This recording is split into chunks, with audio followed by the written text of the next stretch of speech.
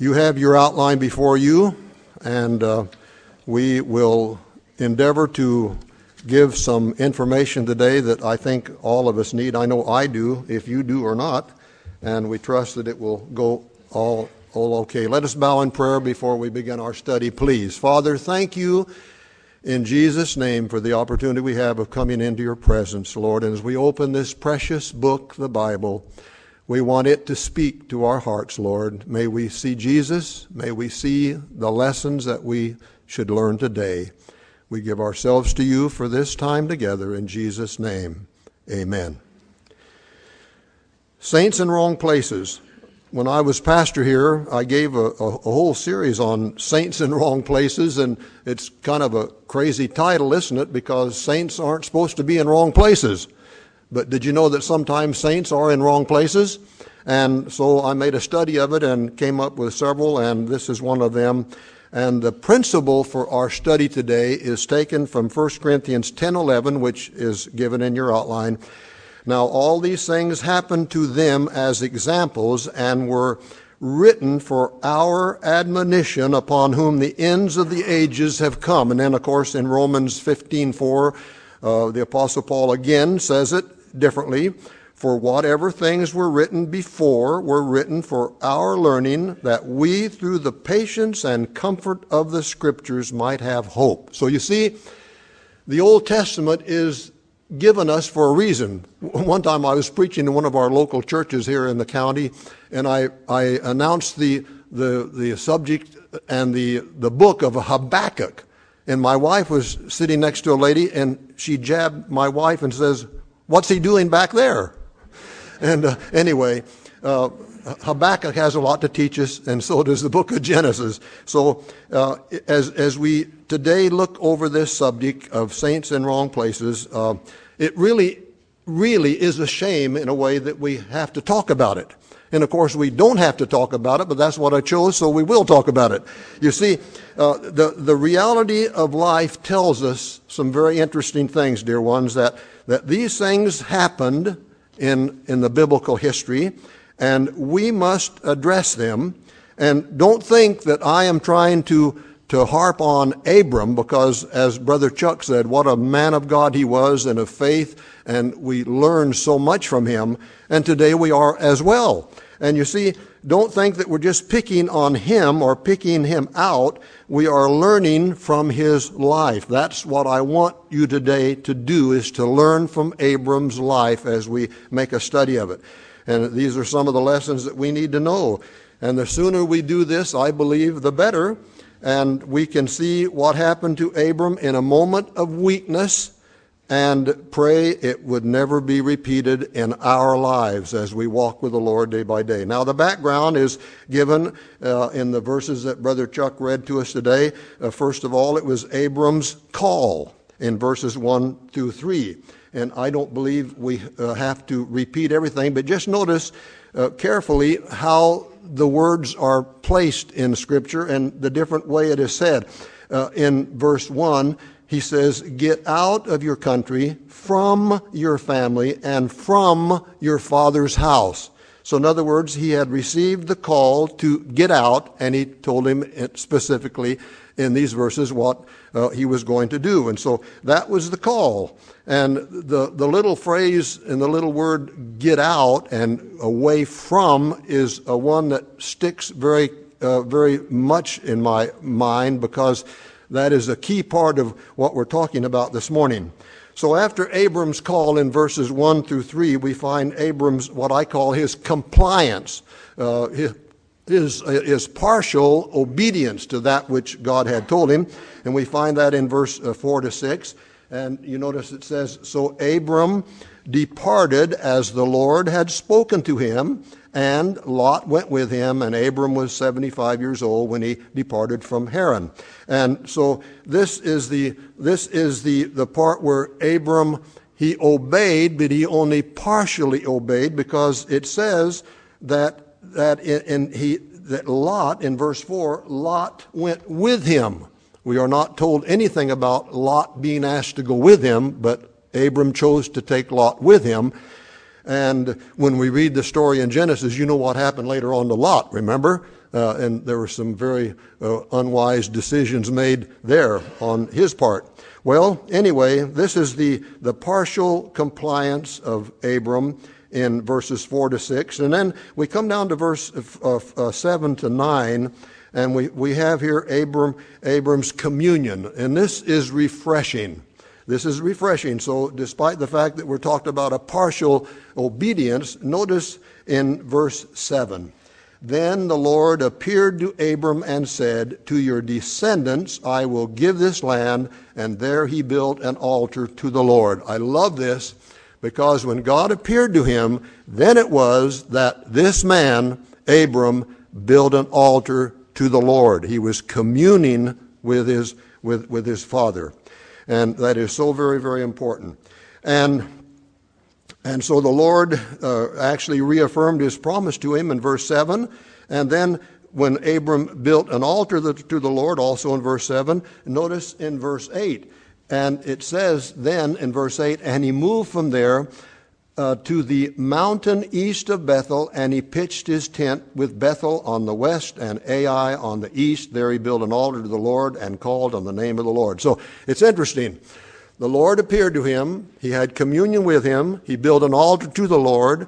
Then later on he went to another location, and there the Lord appeared to him again. He built an altar to the Lord, and there he pitched his tent. What a wonderful thing. You see, it's always good to pitch your tent where you're going to have communion with the Lord.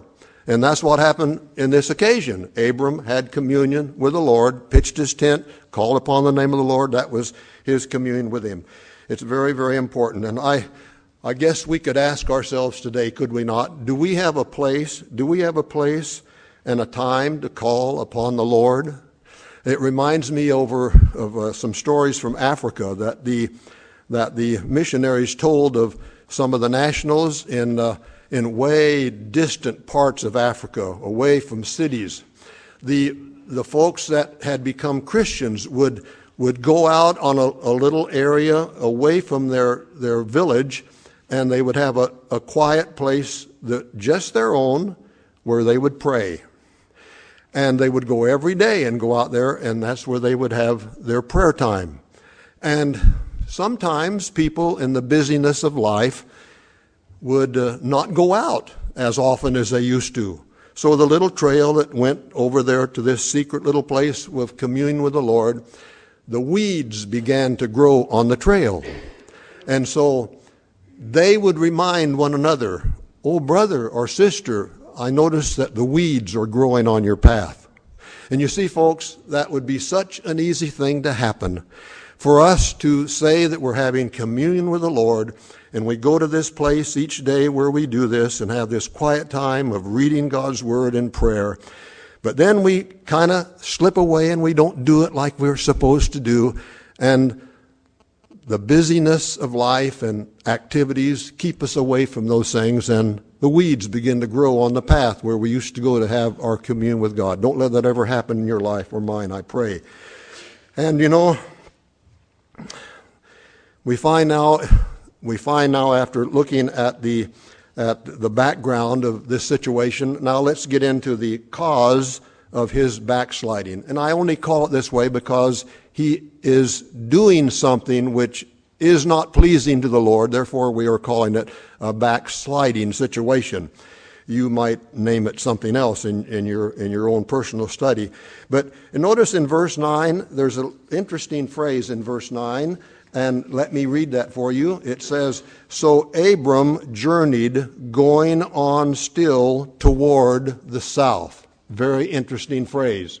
We might just read it and say, well, so what? He's going to where God wanted him to go. But you see, it's interesting that this little phrase is indicative of something, because this was going to be a new trial for Abram and his faith, by which we see that the end of one affliction is the beginning of another. Because notice the surface problem, will you? The surface problem is given us in verse 10.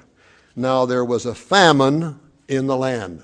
You see, that's the surface problem. There was a famine in the land, and Abram went down to Egypt to dwell there. for the famine was severe in the land. That's very, very interesting. If the surface problem was a famine, the root problem, as we look at the causes of the backsliding, the root problem was not trusting God in every situation. Now, we're not criticizing Abram because we must look at our own lives and how many of us trust the Lord in every situation, but we are learning from this man's life as we read his story. So there is, the problem starts when you get away from the altar. Verse 9, in the preceding verses, Abram had an altar. He moved away from that, and the trouble started coming. There is no more record of an altar in Egypt. You read the story, and you will never find him communing with the Lord. No altar, no place of prayer. It is gone, not recorded for us, at least in Holy Scripture. And that seems to be very indicative. When there's sin in our lives, dear folks, we lose our fellowship with God. Now, when we talk about famines, I don't know if anyone here has ever gone through a famine. We lived in Brazil where we saw famines and sometimes quite often. We fortunately never had to suffer hardship because of famines, but we saw people around us who did. But it's interesting, as you study the Scripture, you will find some very interesting things about famines. Number one, God causes famines. Is that a new thought for anybody? God causes the famines. Listen to the verse, Psalm 105, verse 16. Moreover, he called for a famine in the land. He destroyed the provision of bread. See, God in his infinite and sovereign will, unknown to us or even why he does it, sometimes he causes a famine. The second thing about a famine, God keeps us alive in famines. Look at Psalm 33, verse 19. To deliver their soul from death and to keep them alive in famine. These are words from Scripture about famines. The third thing about a famine, which I find interesting, is in Psalm 37:19, they shall not be ashamed in the evil time, and in the days of famine they shall be satisfied. Isn't that incredible? So God sends it, God keeps us alive in the famine, and God satisfies us in the famine, and it is absolutely amazing. Now, in Brazil, we had famines. We have seen some of the most extraordinary things happen in a country where famines come that you folks probably have never heard about unless you have heard me as I've told the children, maybe at Awana, some of these stories through the years, or maybe in a message illustration. In Brazil, in northeast Brazil, the great arid desert, arid area of Brazil, it is pretty wicked. The climate is unbelievably hot and very, very dry. I have seen men dig huge, huge holes in the bottom of riverbeds just trying to find a drop of water. And the farmers have done something which is so extraordinary that I know you've never heard about it. Here's a cow that is dying because there's no nutrition. So the farmer, can you imagine this on a larger scale? He puts 4 poles down, one on each side towards the head of the cow and towards the rear of the cow, 4 posts. And then he puts a sling on the front and the back of the cow to hold the cow up during the famine so the animal will never, ever lie down. Why? Because if they lie down, they will die. Isn't that amazing? So our people in northeast Brazil know something about famines, and it's incredible how they keep their stocks alive. It's really something to see this in action. Every animal supported by a sling to keep it upright so it won't die. So folks, God does all this for a reason. People seldom lose their religion by a blowout. It's usually a slow leak. And see, what is happening now, this famine has come, and Abram is moving down towards the south. Now, we move now to the consequences of his backsliding. When we come to the consequences, this is I call this solving problems apart from God. Trying to do it on our own, which seems to be the human nature. Let's just do it on our own. We'll get through it somehow. We'll just solve the problem.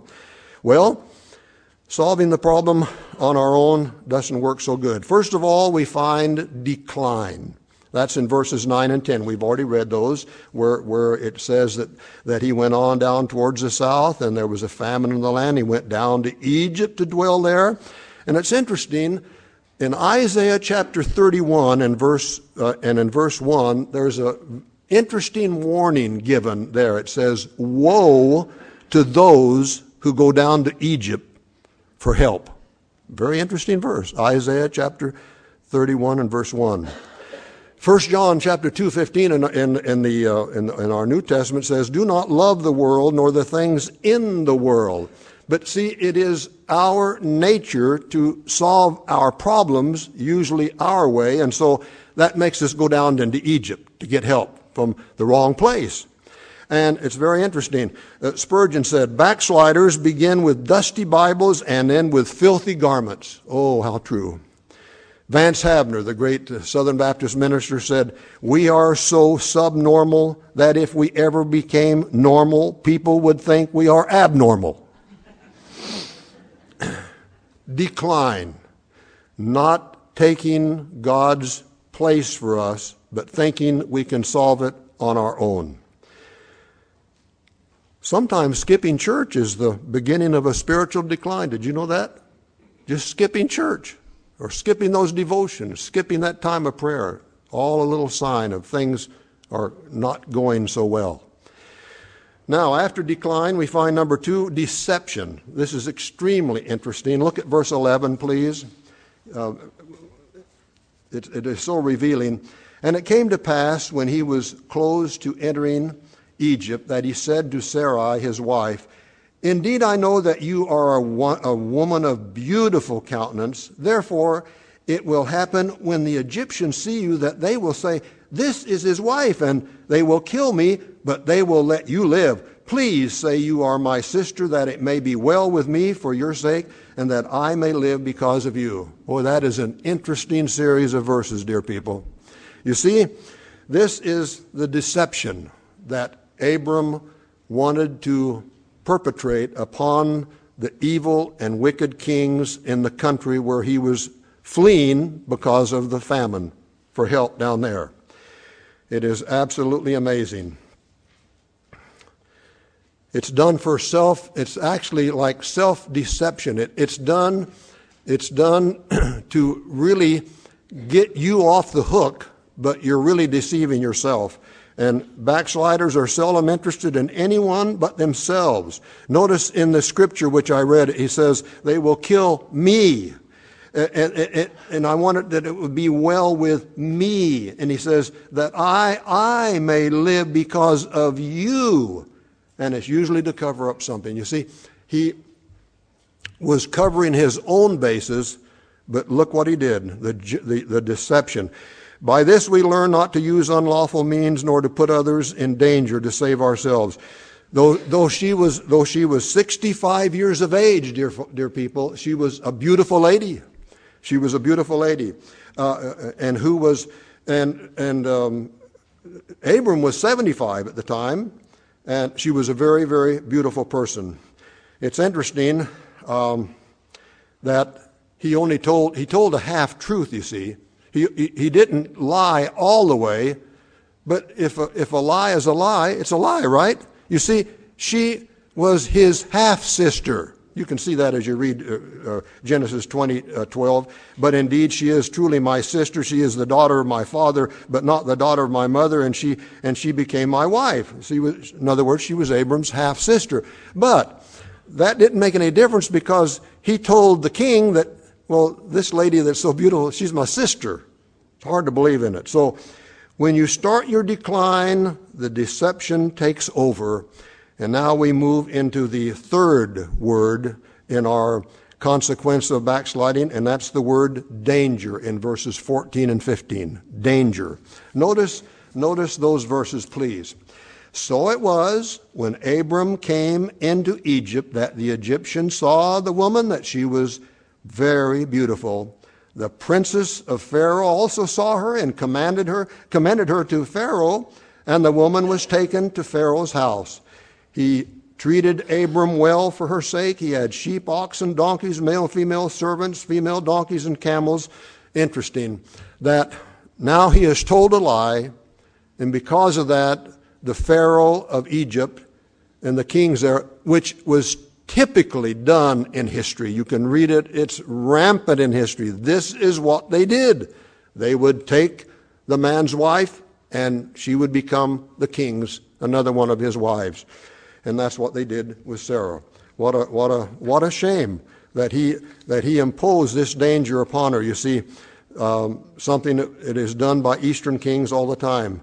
So Sarah and all of Abram's servants were jeopardized by his sin. And it makes me wonder, in unwise decisions which we can make oftentimes, dear folks, I wonder how many husbands have placed their wives or children in dangerous situations because of pride and selfish ambition, because they were not walking with God, and something went wrong.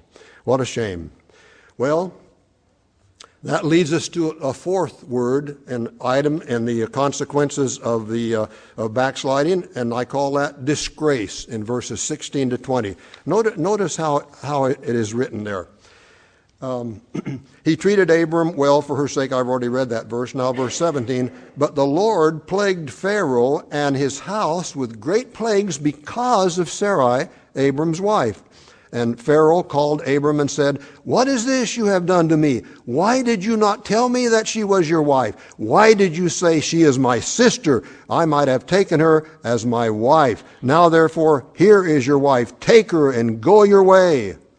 So Pharaoh commanded his men concerning him, and they sent him away with his wife and all that he had. Yep, that's the disgrace. What a disgrace it was. God protected Abram even when he didn't even know it. God's grace is still operating even when we fail him, dear folks. His grace is so wonderful and helpful to us. It is a shame to be corrected by the world for our folly, but the world corrected Abram for his folly. The Pharaoh did. It is gracious of the world to tell us where to go. I read this, very significant. A North Carolina preacher, in the days when they used to get hotel entertainment for free. Have you ever heard of that? That used to happen years ago. He was put up in this nice place, and as he was leaving, was presented with a bill. And he said, "Why? I thought preachers were entertained free." Well, the manager said, "You came and you ate your meals without ever asking the blessing when you had your meals. No one has ever seen you with a Bible. You did some other things that aren't becoming to a preacher, and you talked about everything but religion while you were here as a guest at our place. Pray, how were we to know that you were a preacher? You have lived like a sinner, so now you will have to pay with the sinners." What a rebuke. What a rebuke. So true. Often God rebukes his people and reminds them through enemies that this world is not their home. I read of a Christian girl who took a young man to a special entertainment place, and in the middle of all the fun, she looked at him and said, "Are you a Christian?" And his reply was this, "No, and neither are you, because if you were, you would not be here." You see, we may think that we can do some things and it's all okay, but God knows really the heart. And so the world out there knows better than we sometimes where we really should be. And thank God that they can give us a rebuke now and then that we need to hear, like Abram did on this situation. Well, thank God there's a cure for backsliding. You see it in the next chapter. Just look over there. Boy, it's a wonderful thing. It says in chapter 13, verse 1, "Then Abram," notice this, "went up." Remember, In the last chapter, he went down. Down is always kind of a spiritual illustration of not doing what you're supposed to be doing. Now he's coming up. He said, Abram went up from Egypt, he and his wife and all that he had, and Lot with him to the south. Abram was very rich in livestock and so on, and it's really a wonderful verse there. And notice that he went to Bethel in verse 3, in the place where his tent had been at the beginning between Bethel and Ai, to the place of the altar which he had made there at first. And there Abram called on the name of the Lord. The first time that he called upon the name of the Lord since his trip down into Egypt. Because like I said, if you do not have an altar and do not have a place of communion with God, wherever that may be, you're not going to be calling upon him and talking to him. And that's what happened to him. But thank God he went back, he went up and went to Bethel and went to the place where his altar was, and he called on the name of the Lord. Thank God. Thank God that he did. I'm so glad that Abram was willing to get out of there, sent by the rebuke of a godless king. And the only victory that we can claim is that which takes us back to where we got off track with God. And friends, only you know where you got off track with God. You know your own heart. You know the story. Where was it that you got off track with God? God wants you to go back there today. We used to sing a song, Back to Bethel. Remember that? Back to Bethel. When Abram got back to the altar, he began to pray, and that's what God wants us to do as well. So I may ask, in conclusion, friends, I may ask this question to my own heart and to yours. Are you jeopardizing your family members because of your sin of enjoying the pleasures of Egypt? Remember, everything you do in this life is a classroom, and others are watching and listening. You may think that you are acting on your own. It's not that way, my dear friends. The world is watching you. Your family is watching you. What are you teaching them? Can you honestly say before God that you are where he wants you to be today? I trust that you are. If you are in Egypt spiritually, my dear friend, today, will you leave and go back to Bethel? Please do. The place of communion and prayer where God wants you. Don't say it doesn't matter. Remember, this is so very significant. Don't say it doesn't matter, because this same Abram in chapter 20 went to another town and did the same thing with his wife again and said that she was his sister. And the king got his wife again. So you see, Abram in some ways really didn't learn the lesson.